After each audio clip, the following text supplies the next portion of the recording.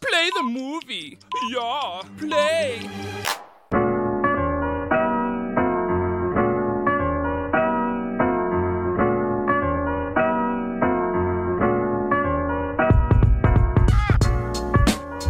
Hello everybody, and thank you for tuning into another episode of the Milk Movies podcast. This one coming after, hopefully, a great 4th of July weekend for you. Hopefully you got to celebrate safely. Big news over the past few days, as Kanye West has announced officially that he will be running for president in 2020.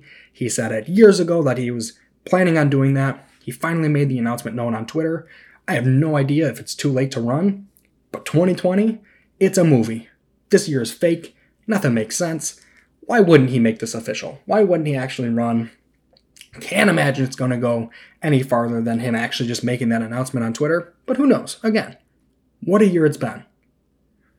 Big time rumor last week, as obviously we've been talking about the DC Extended Universe a lot lately. We've been talking about Michael Keaton and his potential role in the DC Extended Universe and where his 1980s Bruce Wayne would come into play. Now, it sounds like, as much as I'm certain Michael Keaton will actually come on to play Batman, it does sound like, if for whatever reason that plan falls through, the backup choice is none other than Christian Bale. There is zero chance this happens. I'm positive Michael Keaton is going to take this role and it's going to be great. There's no way that if they don't get Michael Keaton, that Christian Bale is just going to be like, oh yeah, why not? I was the second choice. This is definitely a good idea. Oh, multiple movies too? Definitely. I'm a great guy to work with. I love Christian Bale. Great actor. Great Batman. Not a great guy from what I know. I don't know him. But from what I know, not a great guy. He's not going to like to know that he was the backup choice. And again, with the way they want to take the character, the way they want to bring in a new Batman, Michael Keaton's almost the only choice. He's a good choice. I like the choice.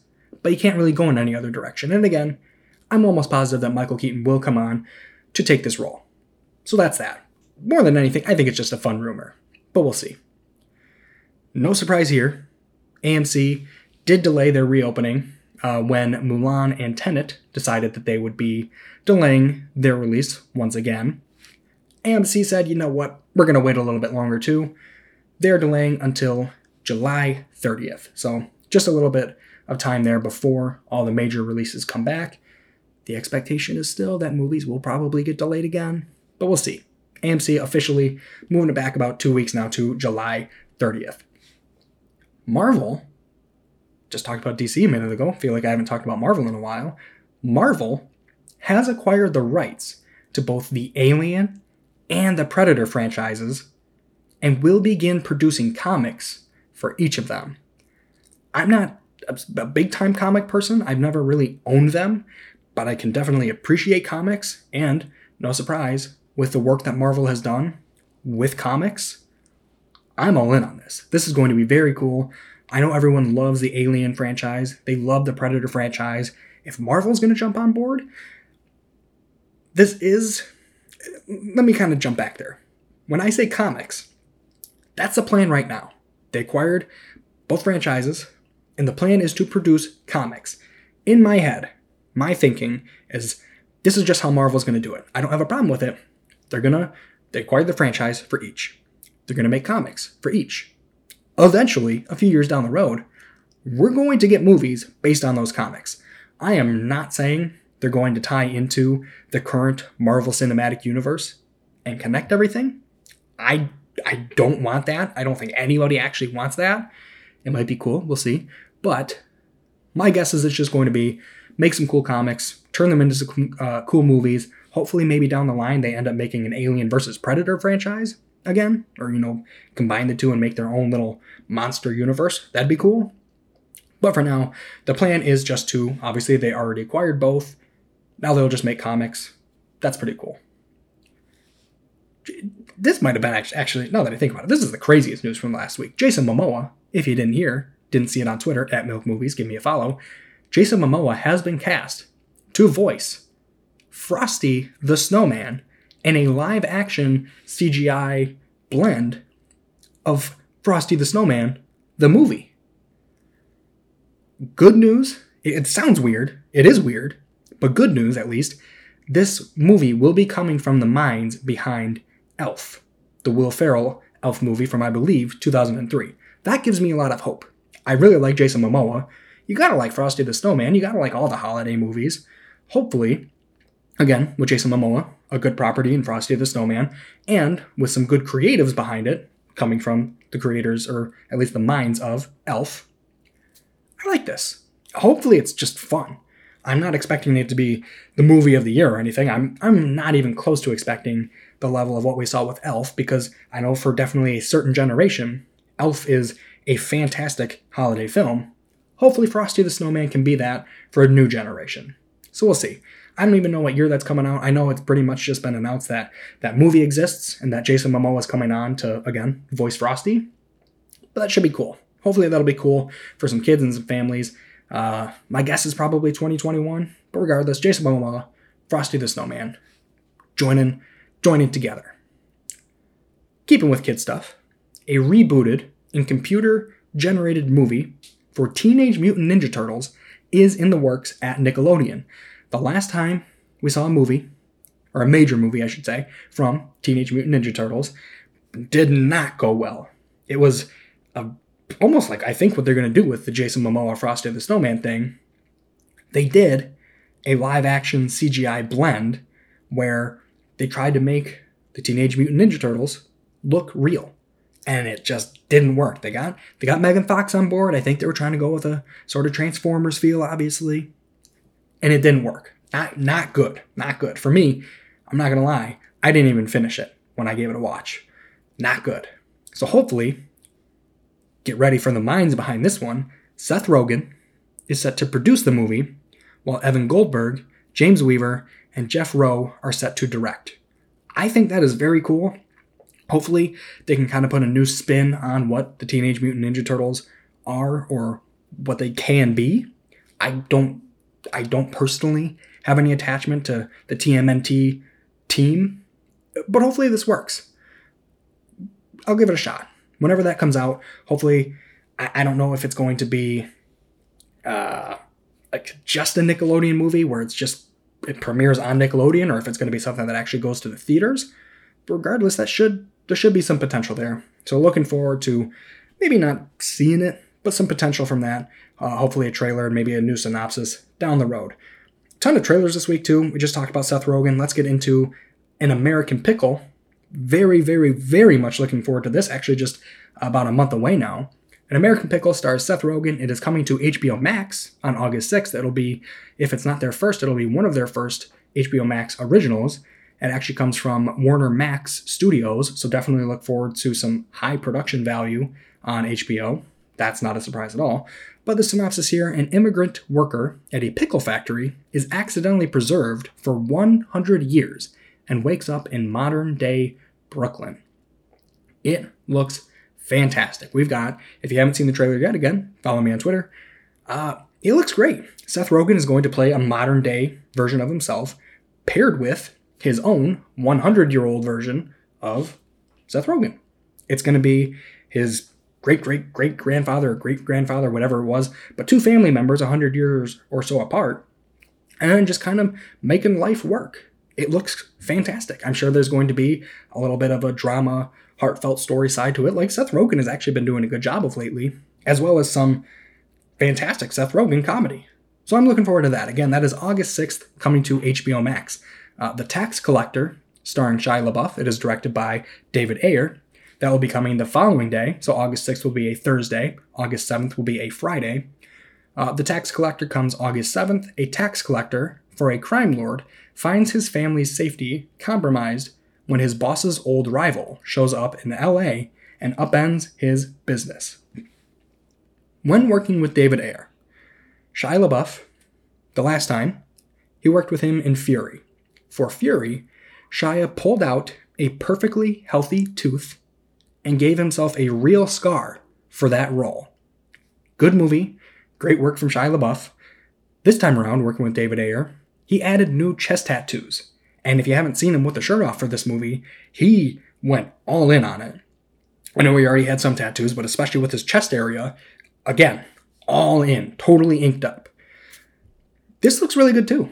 I know it's from the minds of Sicario and everything, so hopefully we're going to get a great similar movie to that.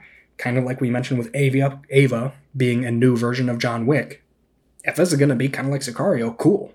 I'm all in on that too. So again, The Tax Collector starring Shia LaBeouf, directed by David Ayer, coming August 7th. Not coming for a while here until December, but Respect, starring Jennifer Hudson, will follow the life story of legendary R&B singer Aretha Franklin. Who better to portray Aretha Franklin than Jennifer Hudson? This should be really, really good, especially if it's going to be a December release, especially when the box office, we'll see, given everything that's going on, how well the box office can recover. But typically, December movies at the box office perform very, very well. So if they're already planning on this being a December release, expect a really good movie from Respect. Again, starring Jennifer Hudson. Again, who better to portray Aretha Franklin than Jennifer Hudson? So really looking forward to that. It looks like a pretty solid trailer. Again, not coming until December. I believe it's December 30th in France that they'll be getting that movie. Maybe we'll get a similar release date in the United States, but we'll see. Again, Respect, The Tax Collector, and An American Pickle all dropping trailers this past week. Upcoming this week, not a ton of news this week, which is actually kind of a relief with how much we've been having lately. Next week, we have Palm Springs releasing on Hulu. A couple of streaming releases actually this week. Palm Springs on Hulu starring Andy Samberg and Kristen Milioti. When carefree Niles and reluctant maid of honor Sarah have a chance encounter at a Palm Springs wedding, things get complicated as they are unable to escape the venue, themselves, or each other. Next up, we have Greyhound, and I should mention too, Palm Springs will be receiving a review on the podcast next week, so look out for that, again on Hulu. Greyhound, coming to Apple Plus. Again, that was a movie that was expected to release in theaters, I believe sometime in June. Then the world ended. Apple Plus bought the rights to it, so that will be releasing this weekend as well. Starring Tom Hanks, early in World War II, an inexperienced U.S. Navy captain must lead an Allied convoy being stalked by Nazi U-boat wolf packs. I haven't seen the trailer for this in a while. If I remember correctly, it actually looked pretty decent. Not going to be getting a review, though. I don't have Apple TV Plus. I really don't care to get it. I like Tom Hanks. Maybe I'll see it at some point. But right now, don't plan on talking about it this weekend. But again, Greyhound coming on Apple Plus this weekend. The Old Guard is coming to Netflix this weekend, starring Charlize Theron. This one will be getting a review. A covert team of immortal mercenaries are suddenly exposed and must now fight to keep their identity a secret, just as an unexpected new member is discovered. This one is an adaptation from the books. I have heard kind of mixed reviews on this so far. No surprise from what I've heard. Charlize Theron shines. That's great. Unfortunately, the movie isn't really able to keep up with her, and it's just kind of not great. Looking forward to seeing it myself, though. Maybe I'll have a different perspective. And finally, Relic, that kind of came out this past weekend, is kind of coming out this weekend. It's kind of all over the place. Regardless, by Friday, you will be able to see it. Relic, kind of available on demand, definitely available on demand, I should say, and kind of in theaters. Relic. A daughter, mother, and grandmother are haunted by a manifestation of dementia that consumes their family's home. This has got a great score from Rotten Tomatoes. Again, the milk meter, I know, much more important. 100% on Rotten Tomatoes so far. So very much looking forward to a little bit of a horror movie from Relic. So again, next week on the podcast, I will be reviewing Palm Springs on Hulu, The Old Guard on Netflix, and Relic, which will be available on demand. Today, I got a movie from last week, and then I got an announcement for you guys in just a minute here, if you didn't already read the title, but Irresistible. Came out the other weekend. A Democratic strategist helps a retired veteran run for mayor in a small, conservative Midwest town. That one stars Steve Carell, Rose Byrne, and is directed by Jon Stewart. That one, again, available on demand. I'm going to review Hamilton today, too. That came out on July 3rd on Disney+. I kind of, with the holiday weekend and everything going on, I just felt like watching this. It's a great watch. Really excited to review that on here and have you guys hear my thoughts on that. You should definitely see it yourself. I'll give you a little bit of a spoiler there. But for Hamilton, the real life of one of America's foremost founding fathers and first Secretary of the Treasury, Alexander Hamilton. Captured live on Broadway from the Richard Rodgers Theater with the original Broadway cast. So without further ado, let's review Irresistible. Jon Stewart may have been the king of political satire for nearly 2 decades, but when it comes to whatever he thought he made with Irresistible in 2020, he missed the boat entirely. Irresistible is rated R. Of course, it was directed by Jon Stewart. It is categorized as a comedy and drama, not listed as a politics movie or a political movie. It's definitely about politics. It runs 1 hour and 41 minutes long, and it stars Steve Carell, Rose Byrne, Chris Cooper, and Mackenzie Davis. Irresistible comes in just at a 46% full on the milk meter, and thinking back to Jon Stewart's time on The Daily Show from 1999 to 2015, the 2 things I thought he did well were make me laugh and dumb politics down to a level that I could understand. Sure, there were plenty of times where things were exaggerated or needed to be taken with a grain of salt, of course. But his perspective on politics was amusing, it was relatable, and it was empowering in the sense that you felt like you were more in the know. Here, with Irresistible, I didn't get any of that. From a plot that tried to outsmart itself with an overly complex storytelling, to dialogue that didn't make me laugh or feel attached to a single character. By the way, I still have no idea who was good, who was bad, or who loved who, because apparently that mattered. I just felt nothing with this movie. Fortunately, as any movie will do to offer some prolonged intrigue, the end credits offered some interesting insight into how Irresistible could potentially mimic real events given the current structure of the government of the United States. I know that seemed a little bit complex, but if you want to see it, maybe you got to see the movie. The end credits were at least somewhat interesting. Now, does that change how I felt about the movie? Not at all. But I definitely think that a similar message at the start of the movie would have carried much more weight in how I viewed and enjoyed the movie as I was watching it. If you're looking for a pure comedy or a pure political extravaganza, Irresistible probably won't be the movie you're looking for, but with politics these days, who knows when something hits the nail right on the head. I really want to use a more sophisticated word to describe just how good Hamilton really is, but I keep getting stuck on wonderful, and I think that works just fine. Hamilton came out on Disney Plus over the weekend. It is rated PG-13. It is directed by Thomas Kail. It is categorized as a biography, drama, and history musical, not a movie, technically. It runs 2 hours and 40 minutes long, and it stars Lin-Manuel Miranda, Philippa Soh, and Leslie Odom Jr. Like I said, Hamilton was wonderful. It came in at a 97% full on the milk meter, and despite the nearly 3 hours that went into admiring Lin-Manuel Miranda's work on Broadway, might I add on my phone in the car on a 4-hour drive, I really don't have anything bad to say about the performances put on here. Knowing very little about the life and story of Alexander Hamilton prior to my viewing, I'd be lying if I said I instantly became an expert on him or his impact on the history of the United States, but there was still a very palpable energy that fed from the actors and actresses on stage as they eloquently and robustly sang and danced with oozing emotion. Some of you may be asking, though, could this story be told in a shorter amount of time to seem like a less daunting task? I have no idea. That's not for me to decide. I can assure you that I did not do the research that Lin-Manuel Miranda did for this musical, nor have I written a single musical. So, to put it succinctly, don't let the duration be the primary determinant in whether or not you take the time to see Hamilton. I have long said, the movie can be long.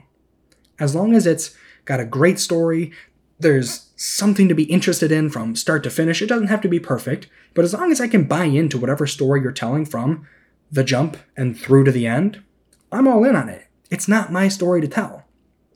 So, even with that being said, it's not quite possible to replicate the wonders of the lights and the sounds and the stage that Broadway has to offer, but Hamilton was still an utter delight. Whether you're a history buff who lives for musicals or a musical fiend who has an interest in history, or if you're simply willing to take the time to enjoy something wonderful, Hamilton should absolutely be on everyone's watch list this summer. That's all I have for news and reviews this week. Of course, no rewinds. Hope you had a great weekend, as I mentioned earlier. This upcoming weekend, remember that you can see 4 movies on demand or on streaming. We have Palm Springs on Hulu, The Old Guard on Netflix, and Relic. Those 3 movies we'll be talking about on the podcast next week, or you can watch Greyhound with Tom Hanks, available on Apple+. Thank you guys for listening. Hasta la vista.